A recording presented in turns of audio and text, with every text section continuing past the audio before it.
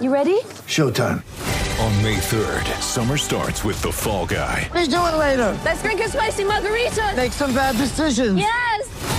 Audiences are falling in love with the most entertaining film of the year. Fall Guy. Fall Guy? Fall guy. That's what the poster said. See Ryan Gosling and Emily Blunt in the movie critics say exists to make you happy. Trying to make it out? Nope. Because I don't either. It's not what I'm into right now. What are you into? Talking. Yeah. The Fall Guy. Only in theaters May 3rd. Rated PG-13. Get ready for the greatest roast of all time. The Roast of Tom Brady. A Netflix live event happening May 5th. Hosted by Kevin Hart. The 7-time world champion gets his cleats held to the fire by famous friends and frenemies on an unforgettable night where everything is fair game. Tune in on May 5th at 5 p.m. Pacific time for the Roast of Tom Brady. Live only on Netflix. Coming to you from Classic City, the capital of the Bulldog Nation. It's time for another edition of the podcast designed for the most die-hard Georgia fans in the country. Here are your hosts, Tyler and Curtis. What's up, guys? Welcome back to another edition of the Glory UGA podcast, brought to you by our good friends at Alumni Hall, where you can get all your Georgia gear and accessory needs. I'm your host, Tyler, and joining me, as he will each Sunday for our official game recap episodes throughout the entire 2021 season, is my co-host, Curtis.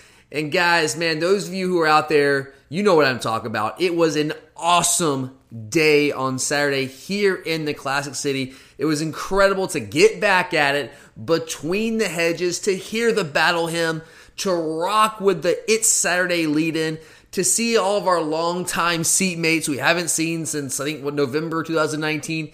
It was just awesome, guys. And then the 56-7 beatdown of UAB, that wasn't so bad either. And we're going to recap all the happenings from said beatdown here in just a few minutes. We actually have more to talk about than you would normally think we would, coming off a blowout win over a G5 team. So we'll get to that here in just a few minutes. But first, now that we are a couple of weeks into the season, it's time to tell you that this season, all of us here at the Glory UGA podcast are partnering with Game Day Tailgate Experiences to promote the killer tailgate they're going to be putting on for the Georgia-Florida game in Jacksonville this season. And guys, this is a different type of tailgating. It's all you can eat, all you can drink. There's going to be an open bar, guys. Yes, control yourselves. Open bar. There's going to be games. There's tinted seating, so you aren't just sitting there roasting in the unforgiving Florida sun. They have TVs set up all over the place to watch all the other games leading up to the big one at 3:30.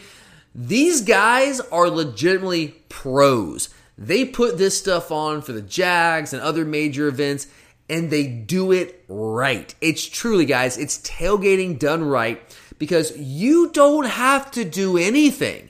You just show up and start having fun.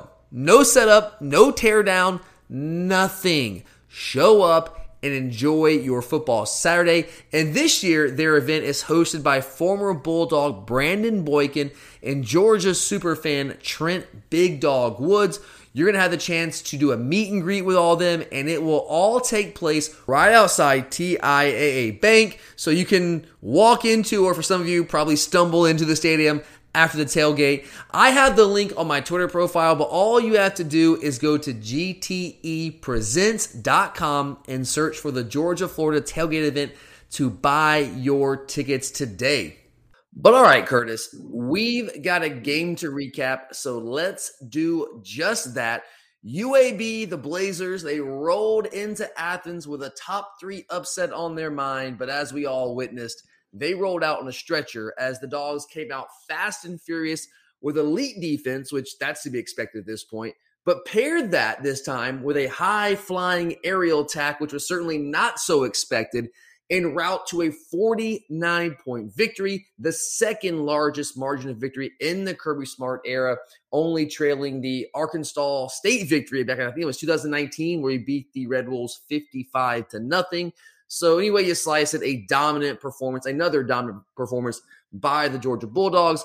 And really, Curtis, I mean, we all watched it happen. I'm not telling anyone anything they don't already know, but once the ball was kicked off, we were truly never challenged in this game. So this recap obviously just doesn't have the drama of the Clemson game recap.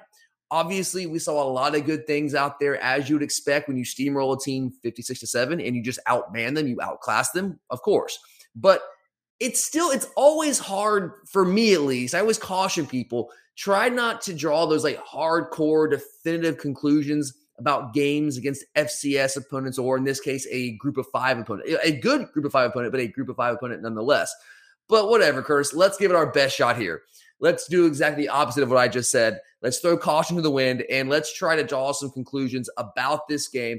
So what was your biggest takeaway from this beatdown of UAB? My biggest thing was, like, first off, a lot of people were expecting us to, it kind of felt like, come out and not be fully into this game after like a letdown, especially after the Clemson game last week. And you really didn't see that. You saw them come out with high energy and take care of business, which I think was a huge thing. And then second of all, the offense took what we were given. You kind of saw that UAB was selling out to kind of stop the run. And I feel like Coach Monken called a good game, and there was good execution out there, taking the plays that were there to be made. Yeah, he was probably going to be number 1 last week, right? But now all of a sudden it's like, oh yeah, well, he's actually pretty good after all. Maybe not so bad. But yeah, good take there, man. When someone's not playing 2 deep safety, it's easy to, have a passing game. Oh, you mean the armchair experts out there don't know everything they're talking about when it comes to football? They don't know more than our professional offensive coordinator? Not always. Not always, right? Sometimes, I guess. Sometimes maybe, but not always. All right, that's a good takeaway, man. But for me, and here I am, I'm going for the big shot here. My takeaway from this game is that we are really, really freaking good. Like a championship caliber football team. And it's not that I did not already know that. And again, here I am completely throwing caution to the wind, drawing some crazy conclusion off of this one game against UAB, but it's not just this one game, right? Obviously, we already knew this team after what we saw last week against Clemson, that this team is a championship caliber team. Doesn't mean we're going to win a championship. It means that we are of that caliber, that we have the potential to do that. Not every team, actually very few teams in the country can legitimately make that claim. And to me, this performance against UAB was just more reinforcement. It gives me more ammunition, more confidence when I say that this Georgia football team is a championship level team. We got to go out there and do it. We got to go out there and win all the football games. We know that. But we have the potential to do just that, and not many programs do.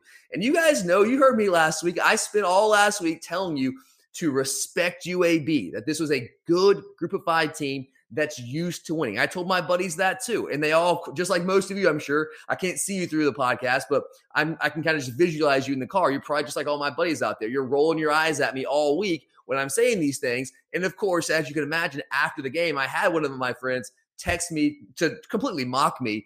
And I think the text something like, I thought you said UAB was good. And yeah, I did. And yeah, they are good.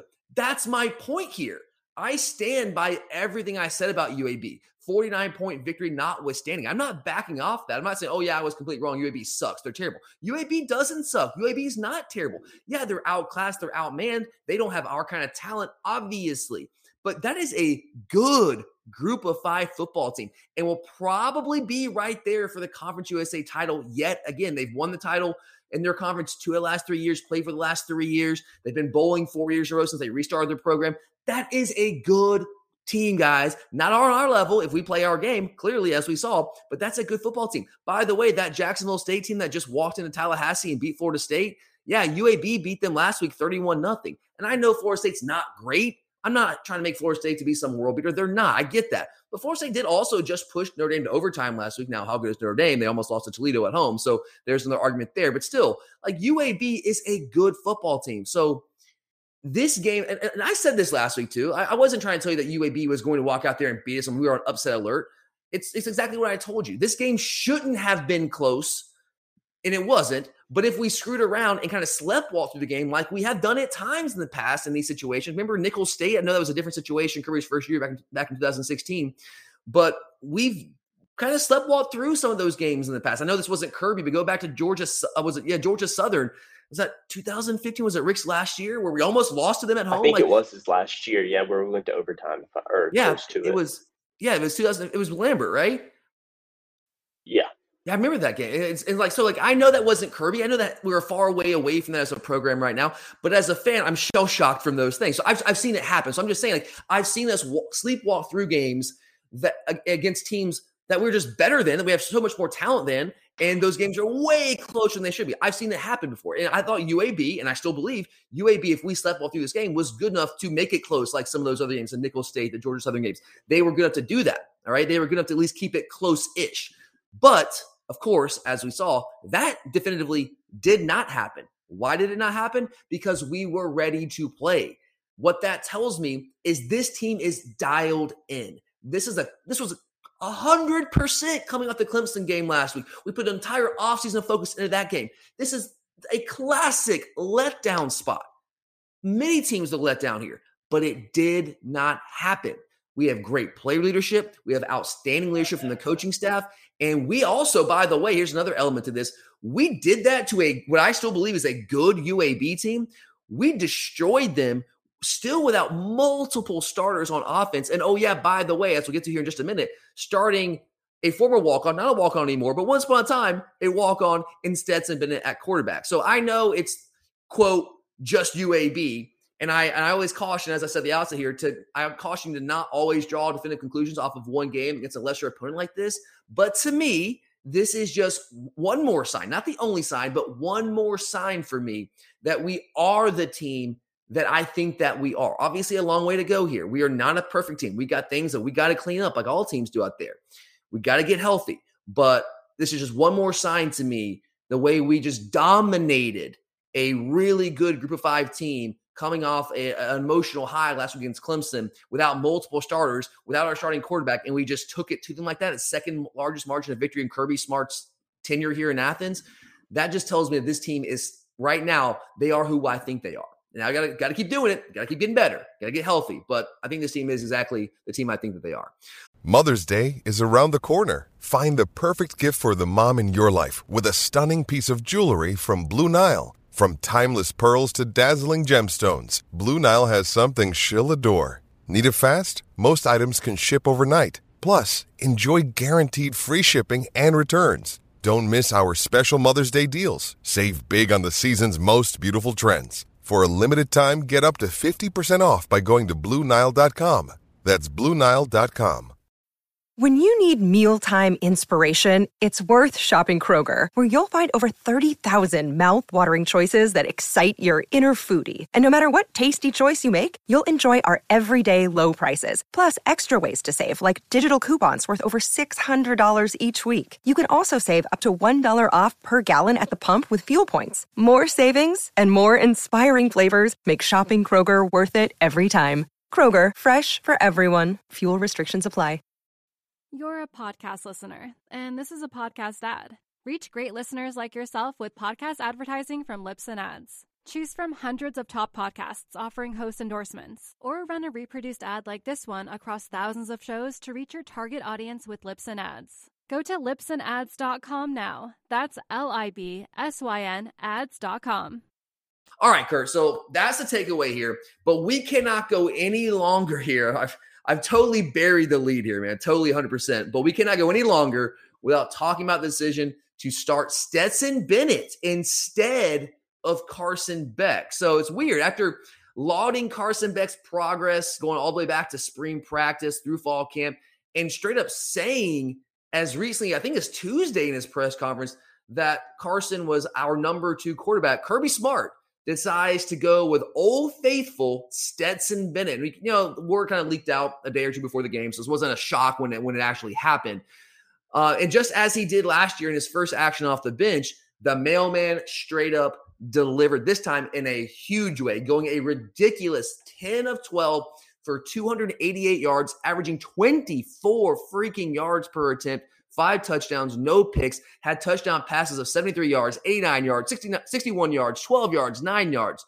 So, Kurt, obviously we got to talk about the quarterback situation from a couple different angles here, but I guess let's start here. What do you make of Kirby's decision to go with Stetson Bennett over Carson Beck? When I first heard it leaked, I'll be honest, I wasn't happy. And my biggest thing is, because the fact is that UAB was a team we should beat. It's not like we're playing another SEC opponent where we're a little worried. And the fact is that with Stetson, we know what we're getting, and exactly what you saw Saturday is what I mean in that. Like, he's a reliable backup that can go out there and win you a game. He's not going to beat, a top opponent like you saw against Alabama or even Florida last year when they were as good as they were. But the fact is, he's going to give you a solid start, especially against a team like that. And so I did want to see Carson Beck because I think he needs to be thrown to the fire a little bit. If he is who they all claim he is, we need to see him out there when the bullets fly. But I do understand it. Stetson was that surefire thing, especially after such a slow offensive performance last week against a good opponent. I think fans and maybe the fans would have been worried the team may have started pressing a little bit if we go out there with Carson, who isn't fully up to the challenge or just situated at the moment, that I could understand the feeling if we went out there and kind of stalled out the first couple of drives. So I do get that. But Stetson was, like I said, what we expected. And I think also good that goes into is that Coach Monken just called up a great game and got people open, and we capitalized on it. We made the plays when they were there to be made.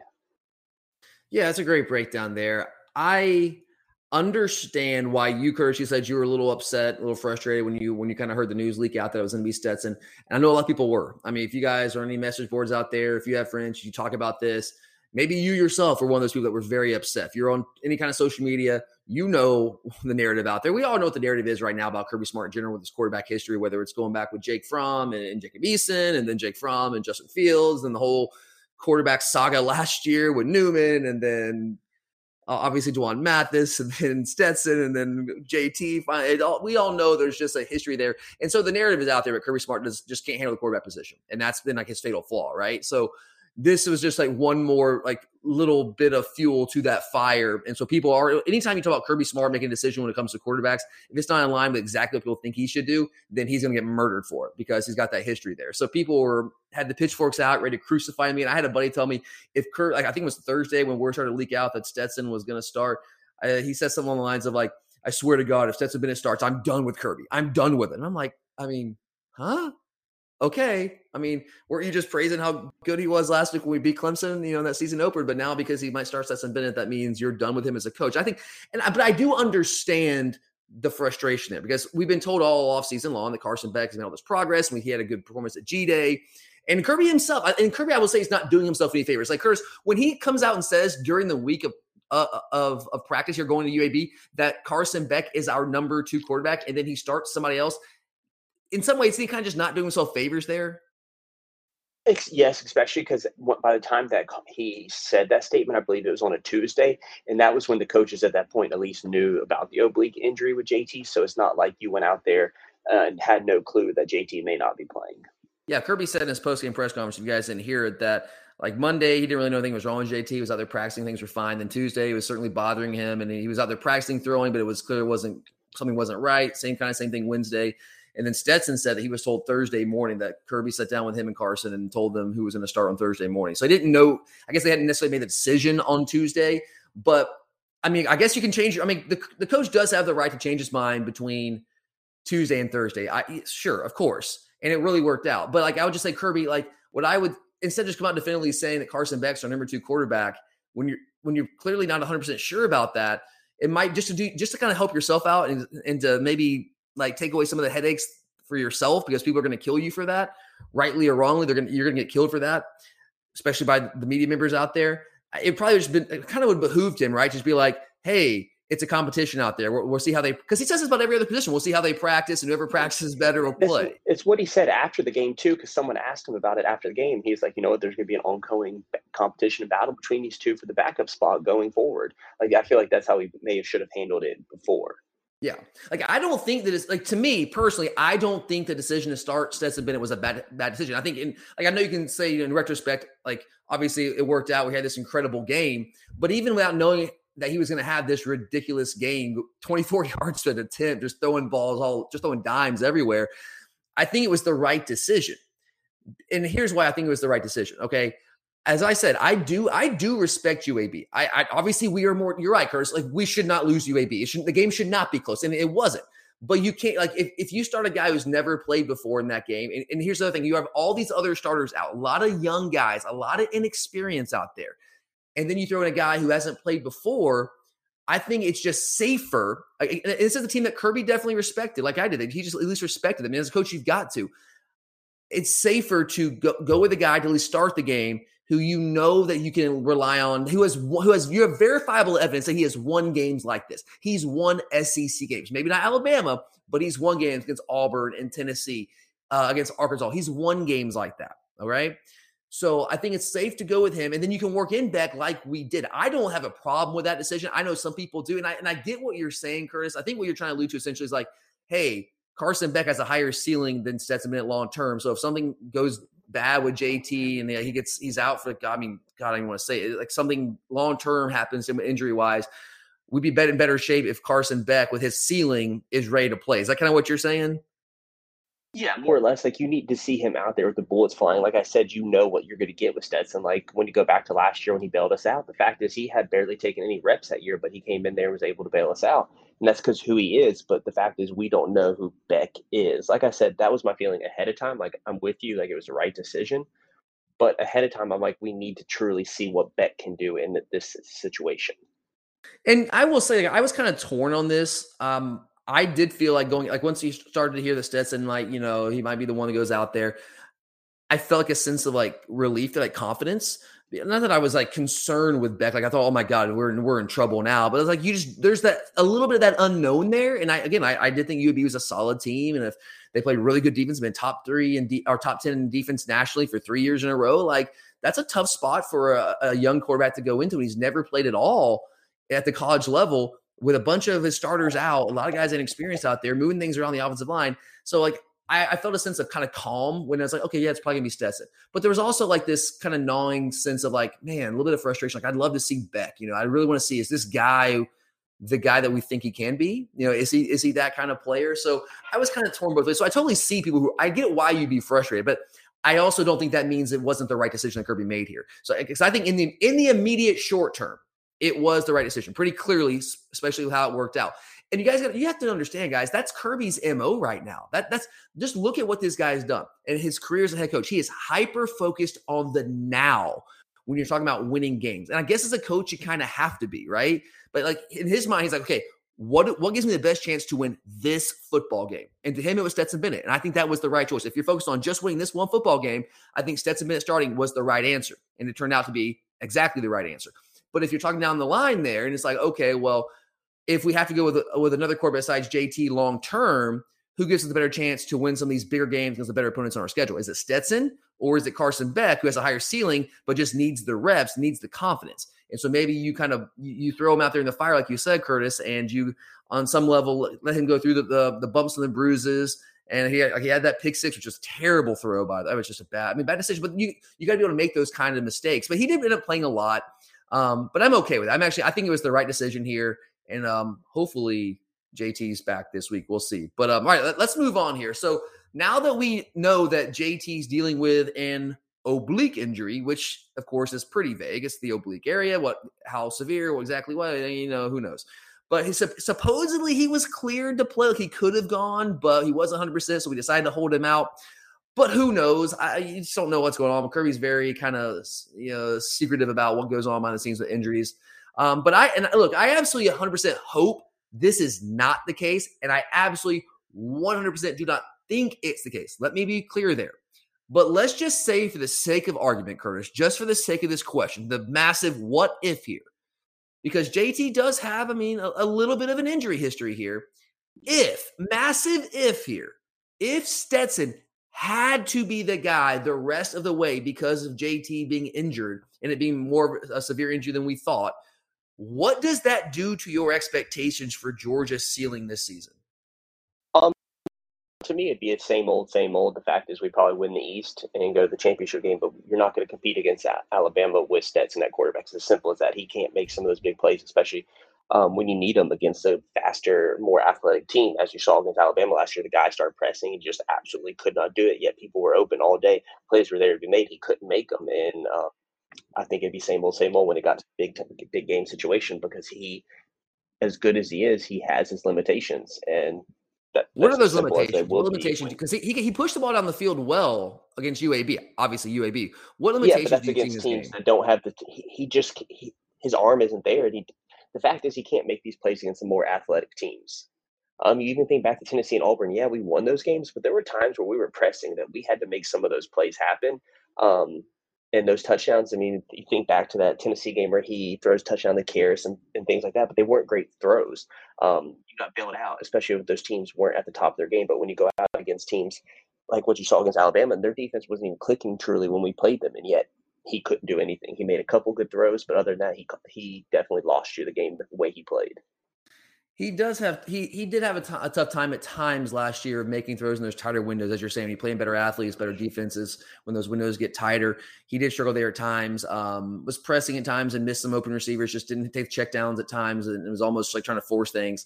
But maybe he's gotten better as he gets more experience. Let's not forget Stetson was an experience himself last year. But you also got to think like what we saw Saturday too. That was like, if he didn't make the plays, then why are you even a quarterback on at Georgia? Like the fact that those guys are wide open, and even you think back to the throw to Arian Smith. Aaron Smith was that open, but he had to really readjust and come back to that ball.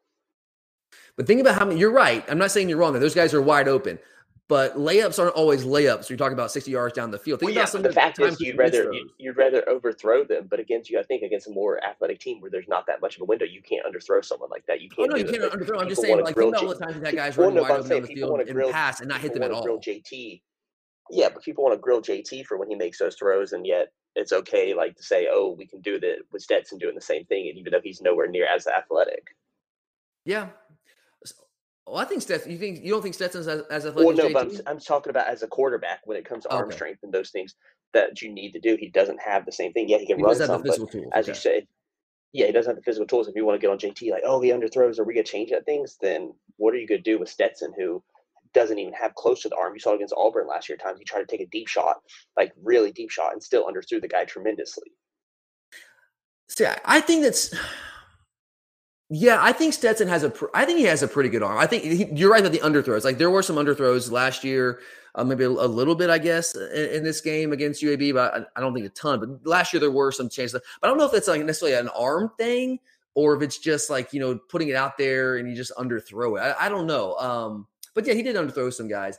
I'll say this. Look, I'm with you on the Alabama thing. Like our expectations, our goals are win titles here. And I would be lying to you if I said, like, if Stetson had to be the guy long-term, that those goals take a little bit of a hit.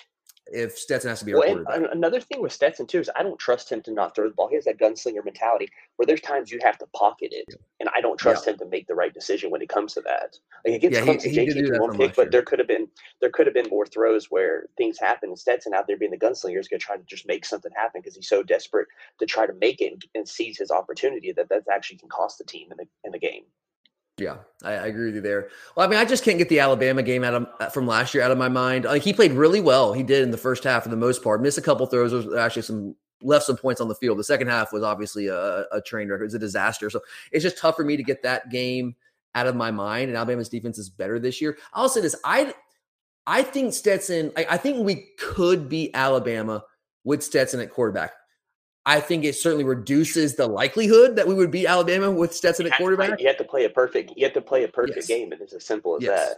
Yes, exactly. So I'm just saying, like, I don't think it's impossible that we could beat Alabama with Stetson. It certainly reduces our likelihood that would happen. But I think that we are good enough in other places, especially once we get healthy, that Stetson's good enough to give us a chance. It's just not as good of a chance as I think if JT was there. That kind of brings us to the next question, Curtis. I think JT could be ready to go as early as next week against South Carolina. But Curtis, I don't know if you actually heard the replay with Mark Jones and RG3, if you heard their call, and then you also listen. I know you listened to Kirby's post-game press conference, but clearly media members are already doing what they do, and they are trying to generate another quarterback controversy in Athens. RG3 point blank during the broadcast, I was watching on the replay today, questioned if JT Daniels, quote, fit into our plans now after this performance by Stetson. And then good old, God bless him, good old Chip Towers did his very best in his questions to both Stetson Bennett and Kirby to get them to go on the record in their post-game press conferences to say something that will give him some juicy quote for the quarterback controversy article that he so clearly wants to write. So, Curtis, we kind of already addressed it, but let's just do it more directly here. Let me just ask you, after this performance, and it was a hell of a performance by Stetson Bennett. Love the guy. Crazy good performance. But do we have another quarterback controversy in Athens? Absolutely no. He didn't. He didn't do anything out there that JT couldn't have. I mean, maybe the run on third down or something, but the guys are wide open. If he didn't hit them, like I said, he shouldn't even have been at Georgia. Now, RG3, he started off his career well, ended it well at Baylor. But when you're relegated to second, third string, you're cheering for that guy. Like he probably thinks when he goes out there in the backup duty and mop up duty and does well that he should be the heir apparent quarterback all of a sudden. I thought he was calling a great game until he started on all that, and I just had to mute it because between the two of them, it was an absolute joke. I thought he did actually a good job calling the game too on the replay, but just that point was like, until he started trying to create the controversy, and I just thought that was it just became outlandish. But that's what they do. It's what announcers do. They try to start the whole thing, and it was an absolute joke because the fact is, JT took over last year. The team, they put up the numbers, and yet they totally glossed over how more explosive our offense became. We scored more points, and they just totally glossed over that. And the fact is, we went through a spring practice, went through a fall camp. JT is the unchallenged leader and quarterback of that team. There was never been a question of who the quarterback is. And that's why I think it's an absolute joke. If anything, the challenge, the only competition you've seen since the season ended last year is who's going to be our number 2 quarterback. That's the only competition there's ever been. Like I said, Stetson is good. He can run, he can do these things, but he's just not JT. The fact is that JT gives us a lot better shot to win those big games when we need it. And the fact that they're trying to drum up stuff, of course, you see Chip Towers. I mean, that's been his whole career, especially with Kirby. Did you see Kirby was having none of it? Well, like I told you, Kirby came up with that comment and said, there's going to be a competition for the seconds. Pretty much saying there's going to be a competition to see who the second-string quarterback is. Pretty much shutting it down completely. Yeah, and I mean, when Kirby also straight up said, I know you guys are just trying to write articles so you can get all your media attention. Like, you just call him an attention whore, basically. He's like, oh, okay. And him and that's Chip what I'm Towers saying, and that's exactly what RG3 did. And I just thought it was poor reporting because you're over here trying to create controversy, and instead of just letting the guy enjoy his moment, you tried to create something more than it was. And that's also how you create. Like, I know people love competition, but you also can't have that. That can be cancerous to a team. At that position, especially quarterback, because it's the leadership role of that position. It's tough to kind of go back and forth there. Really is. Like, there's a reason why 2 quarterback systems generally don't work, because you don't really, it's not because you guys can't both contribute. It's like you need to have a leader out there. The team needs to have that voice on the field, and you got to have that quarterback. I don't have much to add to that, Curtis. You did a great job breaking that down. Like, I'll just say, I love Stetson Bennett. I love this guy. We are so lucky to have him. And I don't want to say anything to tear him down right now, because this guy deserves all the praise that he got after his performance yesterday. I mean, just think about this, guys. Not like coming off the bench cold. This guy's basically not even getting reps with the ones that practice again. And he comes out and does that. But you're right, Curtis. I will also say a lot of that was a function of the way that UAB was playing us defensively. They played us far more aggressively than Clemson did. They played us the way I thought Clemson would play us, but the way Clemson traditionally plays teams.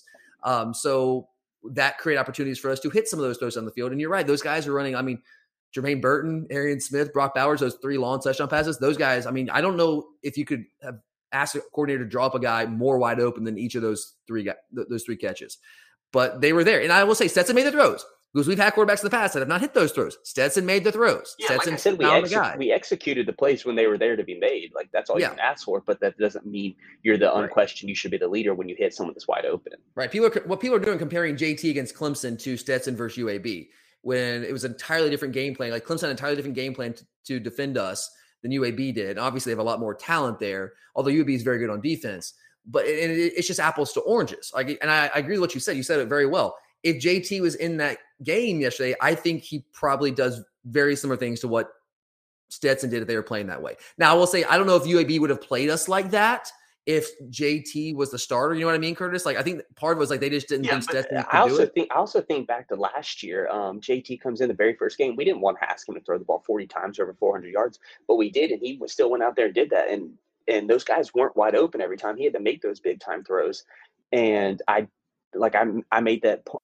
I made the remark last year at that time that if that had been Stetson Bennett, I don't know if we win, because you saw how bad Stetson played against Kentucky, that we conceded to just go to a run game because we did not know if we could get out of that if we had to go to a true passing attack. Yeah, it's a great point. I'll just say this about Stetson. Again, we are very, very lucky to have him, but JT to me is the starting quarterback if he's healthy, if he's 100% healthy. Okay. Yes, Stetson Bennett did some really good things, But let's also not forget, Curtis, remember what happened to our offensive numbers the last 4 weeks of the season when JT Daniels became our starting quarterback? They skyrocketed across the board. Yeah. Across the board. And like I said, that's the thing that all of a sudden, RG3 and people just totally glossed over. They put up the stat and he's like, oh yeah, you see when JT was in, they did all that better. But then he went right back to hammering the stats just like in that game, he was like, I don't like this rotating of the quarterbacks. You shouldn't even put in Carson Beck. Like, the fact is, Stetson's a 5th-year senior. He's gone. Like, you're talking about his limitations, and yeah, he's over there getting mad because we're trying to get this freshman who has no game experience, who we might, like you mentioned, God forbid JT goes down, he may be the guy that gives us a better win. And we had to hear how Kirby shouldn't even be doing that. Yeah, that was certainly frustrating. But like right now, to me, as far as I'm concerned, we do not have a quarterback controversy. JT is our starting quarterback. Stetson's the guy right now until JT's healthy. Once JT's healthy, then I think he's got to be the guy who gives us a higher ceiling. We have the evidence. We saw it last year. And I know you can say, well, it's against South Carolina, it was against Missouri. Okay, we also played a really good. This is UAB. Exactly. This is UAB. We played a really good Cincinnati defense. I know they had some starters out on defense. We had some starters out on offense. Okay, our numbers went up across the board. I mean, literally across the board. Pretty significantly. I don't have the numbers in front of me right now. I've read them to you many, many times throughout the past couple months. Try to pull them up later on, I guess. But JT's a guy. Our ceiling is higher with him at quarterback. And to me, it's not really a question, but the media. Well, like you mentioned, Kirby shut it down. Yeah. Kirby shut it down. Absolutely. Kirby shut it down. And really, that's all that matters at the end of the day. But what just frustrates me is Kirby's just an easy target when it comes to quarterback position. It's just low hanging fruit because like I said, he already has that history. So the media members are just like sharks out there, and it's like blood in the water. When anything like this, any kind of there's adversity at all at the quarterback position, they're just ready to like pounce on Kirby, and that's exactly what Chip Towers is doing. I just don't have a lot of respect for it. All right, so that's a lot of quarterback talk. We got a couple more things to talk about, so let's move on here. All right, so let's stick with the offense just for a little bit here. We obviously struggled to do anything on offense against Clemson. We had 256 total yards in that game, 135 yards passing, only 4.5 yards per attempt. But this week it was, as we've been talking about, like watching a different team offensively. 539 total yards on offense. We could have put about 700 if we wanted to. 376 yards passing total between the two quarterbacks, 17.1 yards per attempt between the two. And we came out stretching the field from the get-go. The mailman was leading a veritable aerial circus out there. So, Kurt, you kind of alluded to this, but let's talk about a little bit more here in detail. Why were we able to have so much success throwing the football against a very good UAB defense? Well, the fact is they brought the house, almost everything. They were stacking the box, and we just opened it up. I mean, the guys were open because of the plays. We had a lot of one-on-one coverage, and they had the miscommunication to go back to the Brock Bowers play. I believe it was the cornerback I can't remember the cornerback or the safety, but the one went with the wide receiver running the route out of the backfield. And they were man coverage. We did that play action play where we did the fake toss, and the cornerback bit on the toss, and he had Bowers man to man, and he just didn't take Bowers. Bowers running wide open down the field. Yeah, it's as simple as that. They pressed us, and we left us in a lot of man-on-man coverage. And let's be honest, when you have one-on-one coverage against Clemson or someone, there's going to be balls that can go either way, but that's not against UAB. One-on-one coverage, our guys should not have trouble, and that's exactly what you saw. They just were not athletic enough to stay with us in a one-on-one coverage. Yeah, you're right. I think the calculus for UAB defensively was like, okay, well, Georgia has a lot of their starters out on offense. They don't have George Pickens. They don't have Kearis Jackson. Jermaine Burton's kind of healthy, not exactly. No Darnell Washington. No starting quarterback. Well, I guess you have a starting quarterback, but you don't have JT Daniels. You have Stetson Bennett back there. So I think they thought there was a chance that we might not be able to stretch them vertically. And after what they saw against Clemson, I guess I kind of get that. And they figured that we'd probably lean on the run game with Stetson coming out there. And we said, we'll just do what we have to do to win games. And you're right. Like, we did what we had to do against Clemson to win that football game. Clemson was not giving us opportunities to throw the ball down the field, guys. They were playing a lot of quarters coverage, but it was a very, very soft quarters coverage. They were not biting on play action. You could clearly tell their safeties were instructed, do not bite off of that. Don't give them that. UAB, like that first touchdown pass to Jermaine Burton, if you're watching on TV, I guess you didn't get to see that because I guess they were still showing the game before that. Was it still Pitt, Tennessee, I guess? But that touchdown pass to Jermaine Burton, they were playing the same coverage that Clemson was playing against us most of the night last weekend. They were playing quarters coverage. And quarters coverage, basically, it's cover four, but it's basically man coverage. If the number two receivers, you count from the outside in, number one receiver is the guy close to the sideline, number two is the next guy in, right? So Jermaine Burton was the number two receiver. The safety has him man on man if number two goes vertical in quarters coverage. And that's what UAB was playing on that snap, and that's what Clemson was playing most of the night against us. But what happened on that side was a play action pass, and that safety bit on the play fake, and Jermaine just got past him and outran him, and Stetson put it on him. It's a long touchdown. So they were just playing much more aggressive against our offense than what Clemson was, which is, they honestly, like I said earlier, they were playing the way I thought Clemson would play us. That's the way Clemson plays pretty much everybody, but Clemson did not do that because Nolan Turner wasn't back there and they had some issues in the secondary. So they just kind of played it a little bit softer. And we took what we had to against Clemson. We took the quick pass game, screen game, all that kind of stuff. And it wasn't always pretty, but it worked. In this game, we took what they gave us. They were trying to take away the run. They gave us the vertical shots. We took them, we hit them, and we destroyed them with that. It's really that simple when it comes down to it. So, I mean, give our guys credit. Receivers made plays, Stetson made plays. I thought Tom Muckin called a great game. And I think he was getting criticized a lot after last week. And I understand why it wasn't a great offensive showing numbers-wise, stat-wise, which is what people always want to look at. But I think he's done a really good job of taking what defense are giving us. I will say that last week, again, Clemson gave us the run, and we should have run it more than we did last week. But I'm kind of nitpicking there. It's a great performance all the way around. So offensively, very, very nice to see that after not so much success through the air in week one. So those passing fireworks, they were awesome, Curtis, no doubt about it. It was certainly a sight for sore eyes in a lot of ways. But we definitely did not run the football like we wanted to or expected to. 163 yards on 38 attempts, 4.3 yards per rush. Not terrible, but not what we generally want against a group of five team. So I know this is nitpicking a little bit here after a 49-point victory, but what did you make of the difficulty we had getting much going on the ground? Well, I'm going to start off by saying I stand by my past remarks that Justin Schaefer just should not be a starting guard on this team. You're all over that for years now. Well, between our center and our guards, they were terrible. And the fact is, you go back and watch a lot of those replays, especially the one where James Cook somehow magically makes it into the touchdown. Justin Schaefer's not blocking anyone. He's literally just standing there watching James Cook fight through all those arm tackles to get into the end zone. Literally not blocking an absolute soul. He just got bailed out by James Cook not going down with those arm tackles. But even then, Cedric Van Pran, it was the third down and short where we tried to go on a quick, almost going like a quick count, trying to pick up on the third down and 2. I believe it was third down 2, with James Cook running it real quickly to get it. Cedric Van Pran didn't block anyone. He's like looking back confused when he pulls or whatever it was. The fact is, between him, Warren Erickson, and Justin Schaefer, they were abysmal.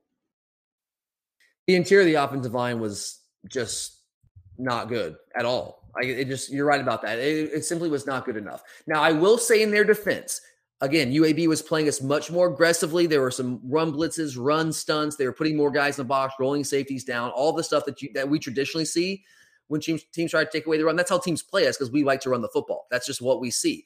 But we've seen that a lot, Curtis, right? And we deal with that on a week-in, week-out basis usually.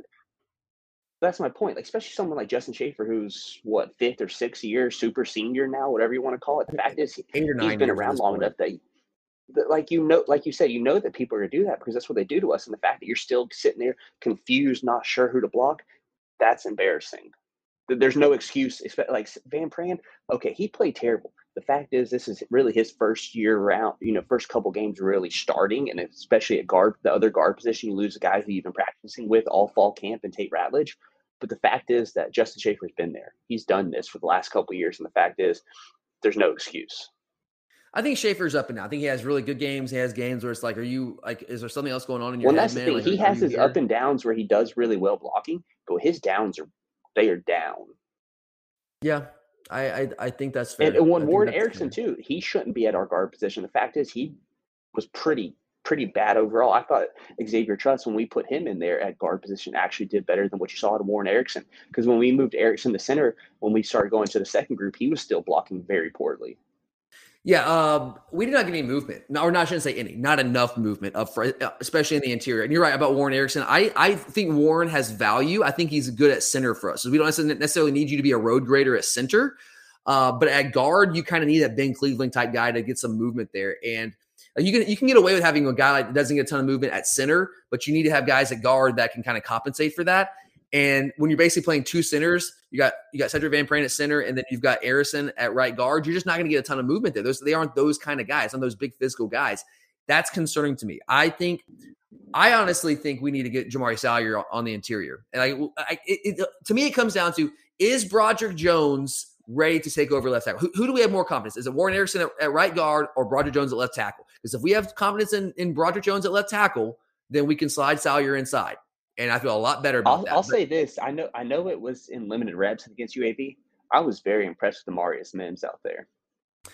I saw some good things. I saw something like there was a guy that cut inside him on one run play and another one on pass play. But you're right. There were plenty of reps that were really good. For his first like real game action, I thought he played well. Yeah, for the first, and the guy missed some practice with back spasms, I believe is what you heard. So the fact is, for someone who hadn't truly practiced a lot in the fall, I thought he came out there and saw a lot of good from him. But I agree that we have to get Salyer in on the inside. And the fact is, we can't keep putting this lineup out there.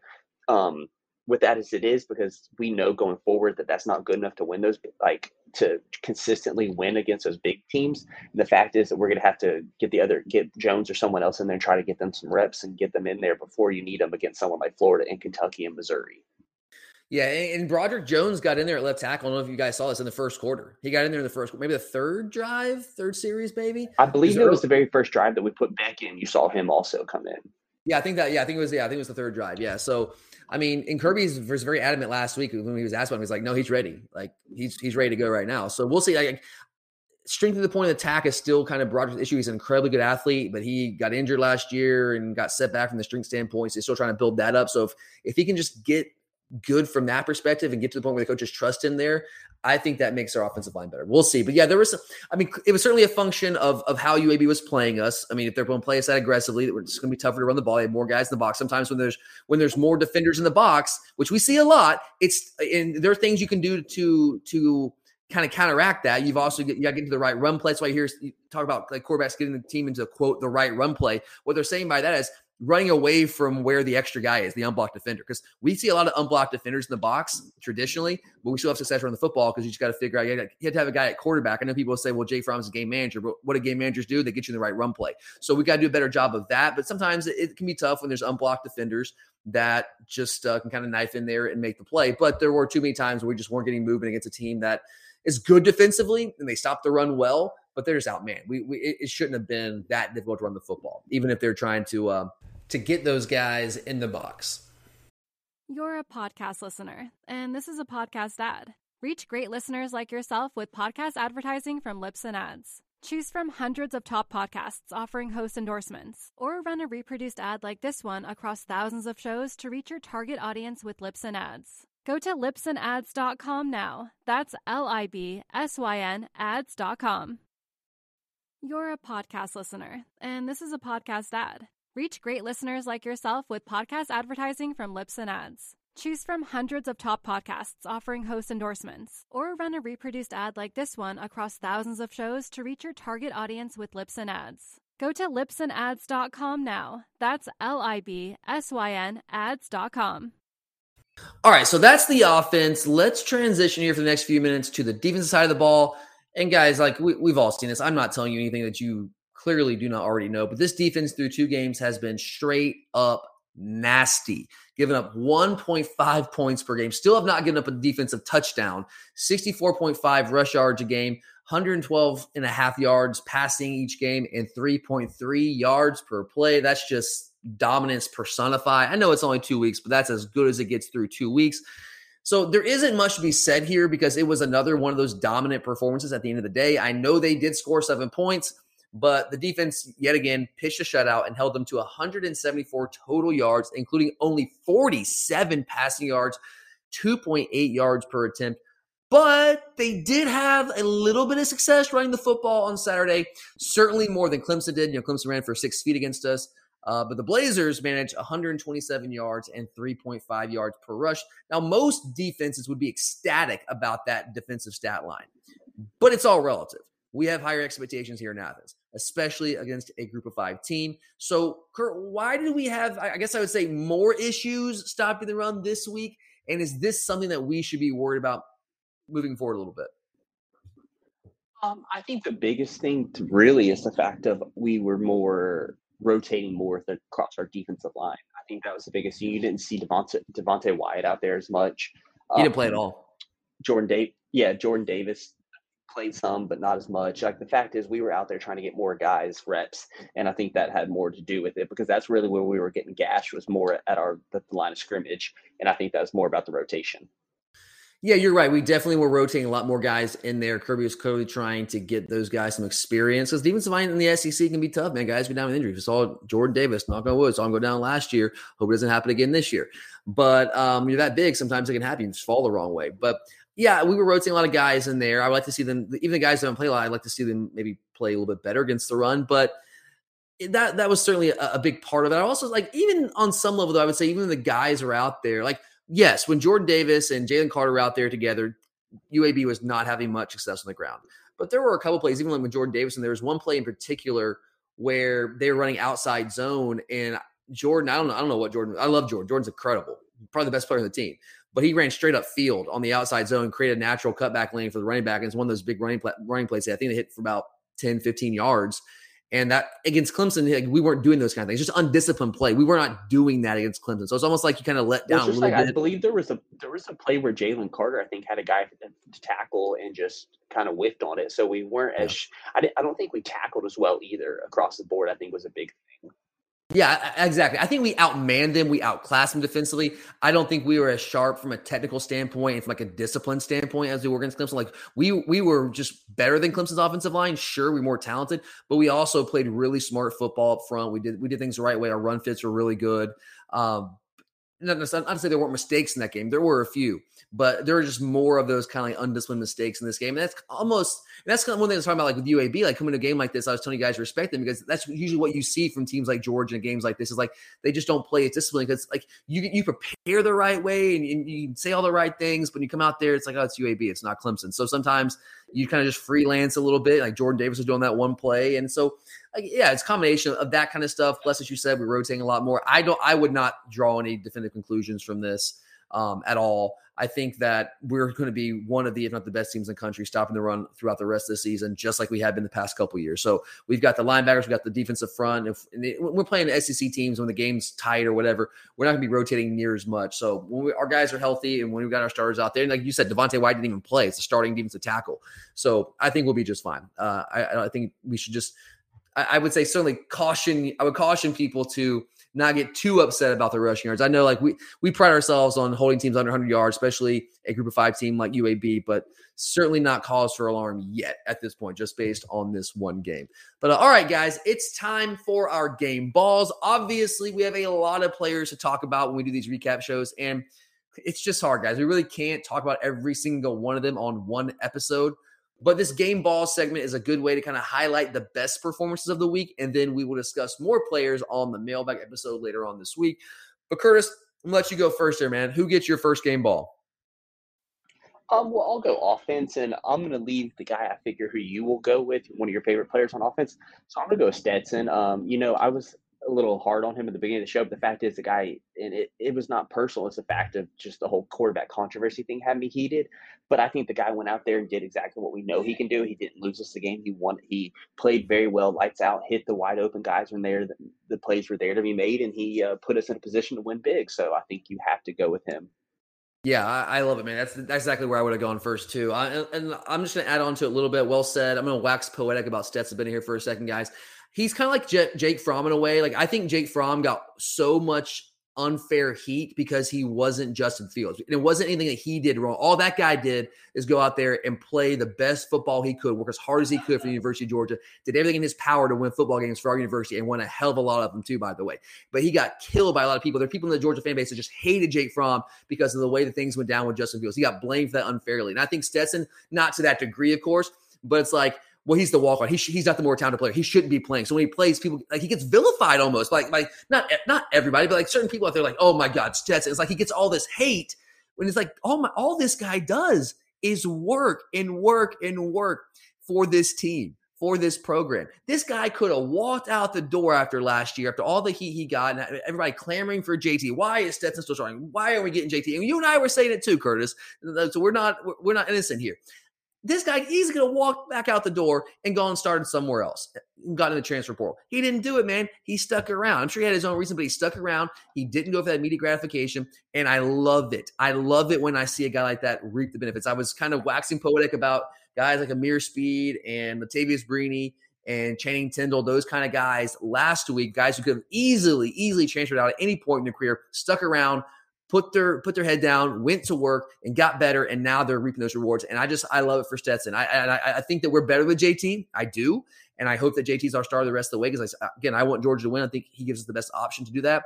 But I'd be lying if I didn't tell you that Stetson Bennett was a guy that I have a lot of respect for. And I just hope everybody knows how lucky we are to have a guy like him in our program. So tip my cap to Stetson Bennett, man. He was called on. He was ready. It's been think about being a walk-on, then leaving and earning a scholarship, coming back, and then like Fisher coming the year last year, then you're the guy, and then you're not the guy, and JT's the guy, and he's getting these $1 million NIL deals, and then you're not even the number 2 quarterback according to the coach, and then you get a chance to go out there. You're not even getting reps in practice, really, and then you go out there and have just an incredible performance like that. So I love it for him, man, and I hope he lives this one up for the next couple of days. All right, Kurt, I guess I got to go.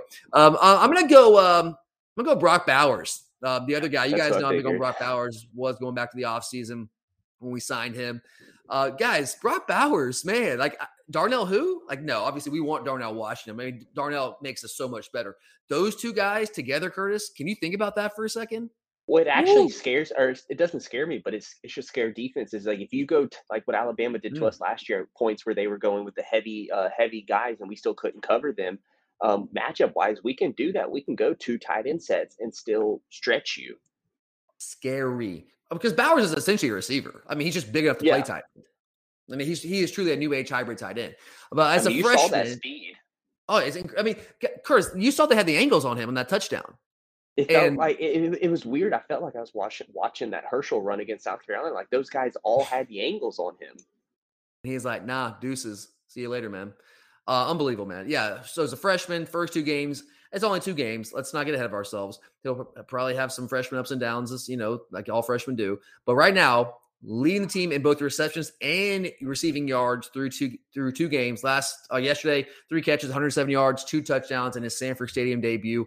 And man, it is exciting to think about what the future holds for this guy here in Athens over the next couple of years. Very, very excited about him. And also Darnell when he gets back healthy. Hopefully very soon. All right. Who's your next one, Kurt? I'm going to go defense, and I'm going to go with Nasir Stackhouse. I thought good one. I thought he had a really good game for someone who we called on, and he was there to play. Like, I mentioned he probably had some ups and downs too, especially in the run fits. But I thought he made some very good plays. You got to think of that one where he got pressure and forced the interception, and then the second one where he had the sack. And I don't even know what you call the tackle of the guy, but just the way he hammered him. I think the guy had a good game, and I want to give him a shout out. Even his sack, he just destroyed him. It was crazy. Yeah, I don't even know what you call it, but yeah. Yeah, it's like he body bumped him. I don't know. It was crazy. Yeah, so great call there on Nas Stackhouse. I will say, you were mentioned earlier, we were rotating a lot of guys on the defensive line. That's one of the reasons maybe we weren't as strong against the run. He was not one of the problems. I thought he did a very, very good game. So I think that's a really good call, kind of giving him some love here. I'm going to stick on the defense side of the ball here, Kerr. I'll follow you. I'm going to go Channing Tindall. Love this guy. Talked about him last week. Man, Curtis, we all know how good Nakobe Dean is, and I'm really high on Quay Walker. Is Channing Tindall kind of working himself into like a co-starter almost? I mean, yeah, before, especially when you go back to the years of Roquan, like Nate Trez was the number 2 guy, and then even he had his problems. But when Reggie Carter came in, your heart stopped. Like you're like, oh, we're in trouble. They're going to give up. There was just a talent drop off there with Reggie Carter. Yeah, and that's not the case now. Like the fact is, we have 3 inside linebackers that could start anywhere, it feels like. Yep. And just wait until Smile Mondon and Jamon get their chance to be the guys. I mean, we are look, man, Glenn Schumann is recruiting that position lights out, man. Like we have stacked that linebacker room. Oof. Ryan Davis too. Yeah. So Channing Tindall led the team in tackles, had another sack in this game, and just see him in that missile that just launched when the guy goes on the perimeter or is trying to attack the perimeter. He's an eliminator. He's an eraser at that position. When you try, there's a little stiffness in his game at times, I guess, in coverage. I guess if I had to be slightly critical, but man, like in terms of just running in a straight line, he's the fastest linebacker we got. I'm serious. I mean, at least of those guys who play in that rotation. So I was really excited for him. Another guy stuck around for a long time. He could have transferred out, but did not. So tip of the cap to Channing Tindall. All right, where are you going next, for your last one? My last one, I actually think I'm going to go with Kelee Ringo. A lot of people were hard on him. He didn't make a ton of good plays, but the fact is I thought he did well coming up and stopping the run. And then even then, I think that he did a good job on that pick. I think, a lot of people, especially us, even talking about us last week, we're talking about, very similar to Tyson Campbell and the fact that he's got all this athletic ability, but we're not sure how he's going to play the ball in the air. And I think that pick right there was a prime example of the guy learning the position, and all he needed was reps, because he just let the receiver go. But the fact was he was playing the ball. Yeah, and look, they weren't – Trey Shropshire, who was their best receiver, their big play threat, he was not mashed up on Ringo all game long, but Ringo got a couple looks on him, and we held Shropshire to 0 catches. 0. So it was an all-around effort. But Ringo play, I thought he just seemed more confident and comfortable, didn't he, Kurt? Yeah, and that's the thing. Like, he didn't look as, lost. I mean, I know it's not Clemson's receivers. It wasn't the big-time atmosphere. But the fact is, that's what you want to see. Every game he plays, him getting more and more comfortable, and that's what I felt like he was out there. And what athleticism on that interception, man, and just some great ball skills too. So yeah, I think he's scratching the surface, man. He's gonna get better and better. I think we saw that from week 1 to week 2. He got better. Let's hope week 2 to week 3 he continues to get better. All right, my last one. Now this is maybe a little one off the radar. This is just based off what I saw watching the game live and the rewatch here on Sunday afternoon. He didn't stuff the stat sheet. I think he only ended up with 1 tackle officially. I thought Jalen Carter, he got the start with Devontae Wyatt not playing. I'm going to give my last game ball to Jalen Carter. I thought he was a presence in the backfield consistently when he was in. He did miss a tackle here or there, but so did a lot of people on defense. But he was getting in the backfield, which is what this guy does, creating havoc, pressuring quarterback, all sorts of things throughout the game. So for me, I'm going to go Jalen Carter. I think, if you listen to our preseason series that we were ranking the top 20 players on the Georgia football team, he was inside our top 5. And it wasn't based on production yet because he hadn't had those opportunities, but it's based on talent. It's all projection. And every time I watch a guy play, I'm like, oh my God, my jaw just drops. I'm like, you are so freaking talented. And I thought he did a really good job kind of creating pressure and getting in the backfield when he had opportunities against UAB. So I'll give him my final game ball of the week. But all right, guys, that does it for today here on the Glory UGA podcast. Obviously, we talked about a lot of things here on the episode today, hit on a lot of the high points in the hour that we had to record. But of course, we were not able to discuss every little detail about the game, and we're not able to discuss every single player that we wanted to talk about. So that's what our mailbag episodes are for. That and also just getting a chance to answer your questions directly. So Charlie and I will be back on Tuesday for our Week 2 mailbag episode, where we'll take one more look back at this week's big victory over UAB, and also maybe take a little bit of a look ahead to next week's game against South Carolina. But thanks for listening, guys. Had a lot of fun this weekend. It was awesome to get back out there. For Curtis, I'm Tyler. As always, go Dogs!